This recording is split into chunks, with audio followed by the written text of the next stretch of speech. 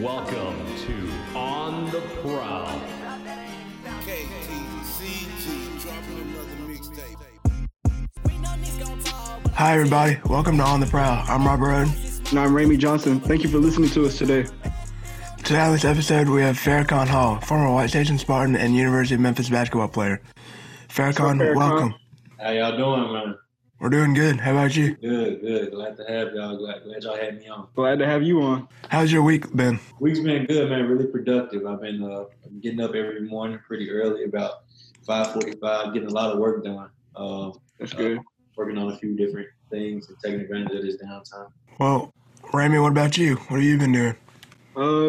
Well, been doing the podcast. Been like trying to get some valuable time with my mom before I go off to college. I mean, I'm going to Memphis, but still, like, it's a transition. So just trying to like hang out, trying to just do everything at once, I guess. That's important. I remember going to college in Memphis. It's like you're in a whole different world.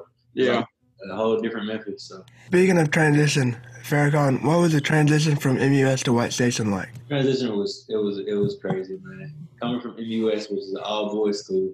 Not only just being an all-boys school, but the curriculum, just the overall like atmosphere of the one place to another. But the biggest difference was going to school with girls. For me, and it was crazy because back then, you know, I was considered like a really good basketball player or a good basketball player in my mind, I guess. But when I went to that school, a lot of people didn't understand that I was coming from a school that was all boys. So when I get to the school, I'm really shy and kind of like nervous a little bit. You know what I mean? So I'm not wanting to be in everybody's face. So I really just would be quiet, go to class, and then go to practice.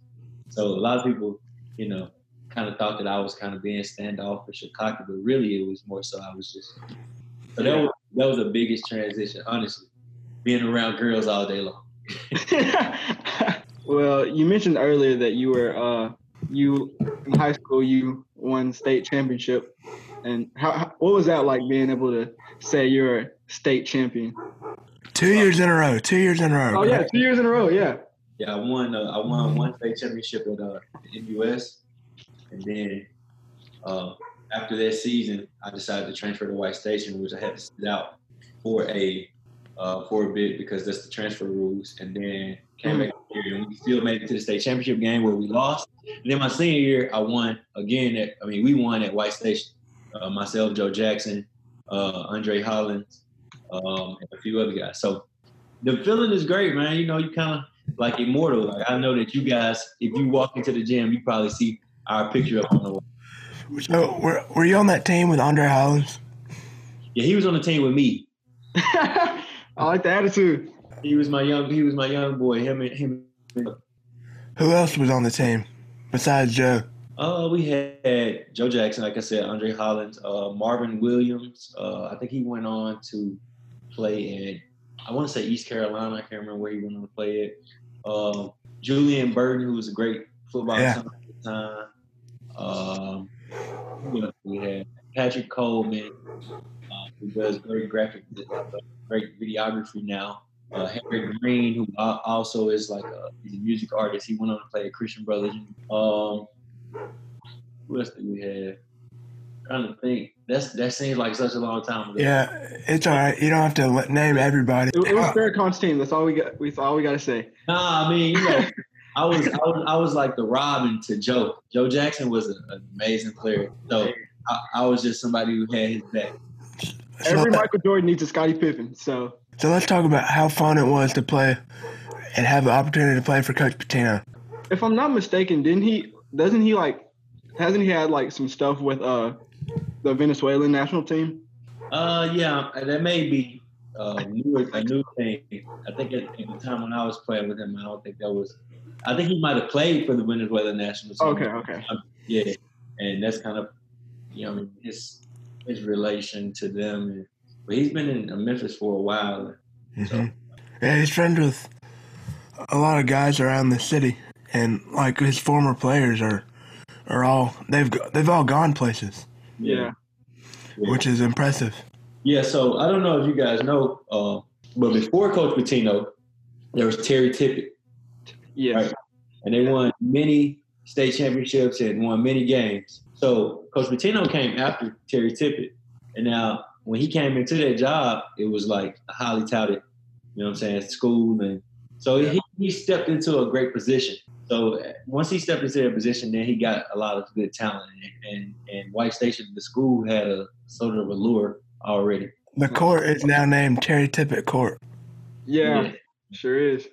Coach Tippett was a great coach. He moved on from White Station and went and coached at ECS, where I beat him. And so you mentioned having players like Joe Jackson and Andre Holland. So, like, those are some highly touted names, especially in the city of Memphis. What were your expectations like for the year? Man, just from the times where we would go in, like, right after school and play pickup, like, I knew automatically that we had probably the best talent in the city. And our expectations was to never lose a game from the jump. But we did lose games, you know what I'm saying? And we got punched in the mouth a couple times, and we had to, you know what I'm saying, really take a butt whooping. And then we finally got it together, and we ended up meshing. But early on, we thought we couldn't be beat, you know, and that ain't a good thing. I mean, everybody needs minor setbacks for major come-ups. So better to get it in early than in the state championship. Very true. We were playing in the I think it was the sub-state district championship, and you know, in order to make it to state, you have to win all of those games. And we were playing in Central High School, and I'll never forget, we were down 30 at halftime, and all of us, down 30. These 8-minute quarters. So I mean, we only had 16 minutes left. Yeah. So we're down 30, and we're in the locker room. Everybody's crying, and we just thinking like it's over with. You know, like this is our last chance. It's over. But we ended up coming back that game and coming back and winning, and then we won 10 games straight after that. Yeah, Coach Hughes talked about that story a lot. Yeah. Wow. He uses it as motivation in the locker room. Yeah, that's a good motivation strategy. Yeah. I remember it, man. I remember being in that locker room and guys like looking defeated, and then I don't know what happened, but I just remember being like, man, no, we're not gonna quit. Like, let's go. Like, we can do it. You know what I'm saying? And then when we got back out there, it was just like we had really good players. So if you got motivated enough, you could go out there and do it. And it just like fell down. It was like the score just went down out of nowhere. You looked up and it's like we down 2. So, yeah, this past year I was working with basketball as social media coordinator, so I ran the Twitter and I made all the hype videos for Twitter, and during the games I did the updates and like all the play-by-play on Twitter. nice. Was it hard to keep up? It was kind of hard to keep up because I had to do it like every timeout. I had to say the score, the clock time, and everything. And by the time I'd hit send, it would be the game would already be starting back. And they'd call a timeout like 1 second after. One time they called a timeout 1 second after a timeout because it was like a 5-second violation that was about to happen. So I had to. That was the hardest part, but I enjoyed it. I'm looking forward to doing it in college. Yeah, it's a great start. So talk to us about John Wall talking about the team on Instagram Live. Yeah, I saw some clip about that. It was pretty cool to see him acknowledging that. You know, at the time we would all play against each other all the time. So me and him graduated in the same class. And Wait, you played John Wall? yeah, I played on that same team that he was talking about. Oh, So when he was talking about when he played against Joe and Joe dunked it, stole the ball and dunked it, I was on the court too. So the way it was, Joe and John Wall were matched up with each other. They also had another guy who ended up going on to NC State named C.J. Leslie. And that was the guy that I was matched up with. At the time, I was ranked top 50 in the country. So, like, we had our little battle too. Right. But obviously, John Wall is going to acknowledge what he had with Joe and Andre Hart. So, anyway, it was a dope scenario. It was like we played in front of this huge crowd, you know, and it was just a crazy attraction. And I remember John Wall was so fast, and Joe was super fast too. But John Wall was like long-legged fast, like coming down the court. I think he like went around me in a circle at half court. Kept going. was it an AAU team or was it a White Station team? Pretty sure like Was that the year when y'all played Ben Simmons? Oh no, that was got to be because Ben Simmons, he was a little later on. Yeah, Ben Simmons was way much later on. So graduated in 2009 with me. How was the transition from living and playing in America to overseas? It's much different. You know, you're held at a higher standard there, just as an athlete, and you're kind of on your own. You have to learn the lay of the land. You have to learn the language where they are. They would like for you to speak their language in a way. Just everything. Your routine is completely different. The time zones are different. You might be 7-8 hours ahead of everyone else, so you are on a different routine from everyone. So that's the biggest difference. I played overseas for a total like three years out of my 7 years professional, and I played in the G League for 4 years. Okay. You're currently in the G League, correct? Yeah. For the Maine Red Claws? I'm with the Windy City Bulls. Oh, my bad. Dang. The red. I was guessing because of the red. You shouldn't guess. My bad. Nah, I'm just messing with you, man. I play with the Windy City Bulls, and we went to the playoffs last year. This year we didn't have a playoff, so yeah, which sucks. It's been a good journey though, man. Trying to make it into the NBA and just continuing to chase my dream. Well, we're rooting for you, man. Thanks, man. I appreciate that. And this is kind of a two-part question, so like if you need to like break it down one step at a time, feel free. But so first off, what about Seton Hall made you want to go there? And then second off, how was the transition like from Seton Hall to Memphis? And I mean, I know you're from Memphis, so it might have been a little easier for you, but like what was that like? The thing that got me to go and visit Seton Hall was that I knew that they had great interest in me, that they wanted to cultivate me as a player and as a person, as a young man. They put that ahead of a lot of things, like being a great student first. So they came to one of our games when I was at White Station, and to be honest, we played against Wooddale, and back at the time, they had a coach who would hold the ball the whole game. If he played against a team that was more talented than them, they would hold the ball the entire game. So we played against them, and I feel like the score at the end of the game was like 25-30 or something like that. And I only had 2 points. And this is a game that a school that's looking at me, they came and watched. Yeah. I only had 2 points. And even after that, they still offered me right after the game. They really cared. So once I visited, I went there, and we went to to visit the school, and I got along great with the guys. I had a great time when we played pickup, and got to visit the area of Hoboken, New Jersey, which is right outside of New York, Manhattan. And I just like the idea of the big city and being able to, grow in that sense.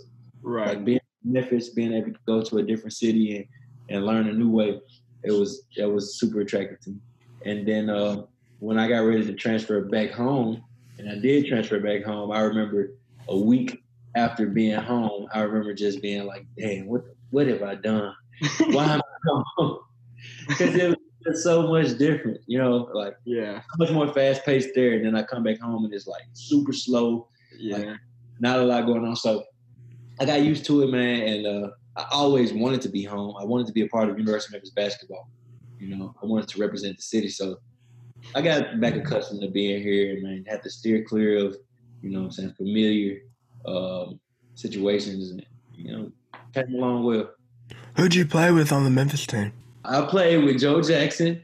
I played with Will Barton, Tariq Black, Chris Crawford, Shaq Goodwin. Austin Nichols? Nah, Austin was after me. I graduated in 2013. So he came either the year after or one more year after that. Jaren Johnson, those guys. We went on to play against Michigan State in the tournament, and also we played against St. Mary's, and we lost to St. Louis. That is so nostalgic. I went to the campus school for elementary school. Campus school. Like we watched the we watched the Michigan State game. Yeah, we got beat down. Yeah, I was still repping, so it was very nostalgic to me. I feel you, yeah. That we got beat down that game, so it was a good time though, man. Yeah, I mean, college days at Memphis. You were having fun. Yeah. and you still have a pro career. That's a lot better than a lot of people can say. So Definitely. What's your favorite basketball memory? Favorite basketball memory? That's good. I have a lot of memories in basketball, but probably winning that state championship at White Station, just because of the ups and downs of the season and how close we were to losing it all, and having a bunch of naysayers and people who didn't believe that we were capable of doing something like that, and just everything that it took, man, and being able to bring that goal back home like I knew that it was supposed to. That was probably one of my greatest feats. I know it was a great feeling. As a Spartan, I'm glad to say that happened. Now that's great, man. Y'all, y'all gotta have that Spartan pride. Yes, sir. Everybody I know, green my favorite color because of it. And I transferred to that school, but still, like, I really feel connected to it. And who's y'all's principal now? Miss Holland. Miss Hollins is. Yeah. She used to be like guidance counselor back when I was in school. We had Mr. Mansfield was the good principal. He just retired. Yeah, he's retired. Yeah. Mr. Mansfield is the truth. Yeah. My brother went there, like, he graduated 2011, so he was like, he kind of overlapped with you. So I heard about that as well. So I remember one time outside of the Palace, I had got into like an argument with one of my teammates. With his mom. It was crazy. His mom was like, she was picking on me. She was messing with me crazy. So I finally like snapped back and said something to her. And so it was supposed to be like a big fight or whatever, but no fight happened. It was just a whole lot of people around, like crowded around that parking lot out there. And Mr. Mansfield came out. He took me to the office. He was just like, if you have to whoop his ass, just come and talk to me first. I never forget that. That's funny. That is hilarious. What are some life lessons that you've learned, like playing basketball or just playing sports in general? Man, being resilient can take you a long way. Yeah. That's the most important thing. Being able to work through whatever is going on or any situation, and being at your best, working at it at your best ability, then come out pretty much on top. That's really what the game has always taught me. That's really what I've taken away from it. You know what I mean? Even now, going on to play in the NBA G League and playing overseas in different places, just not giving up is the most important. You know what I'm saying? Like if somebody drives past you playing ball, somebody drives past you and they're going to the goal, like, you shouldn't give up on the play. You got to run back and try to block it. You feel what I'm saying? Yeah. You got to defend yourself and continue to play the game. So that's what it is, man. Just play the game. Next play, constantly. Yeah. I like the analogy too, because you're talking about like blocking it after you got like run past, like, because that you can relate that to life too. Like, life can go past you. You can't just let it happen. Yeah. Keep going, man. I like that. A lot of people give up, man.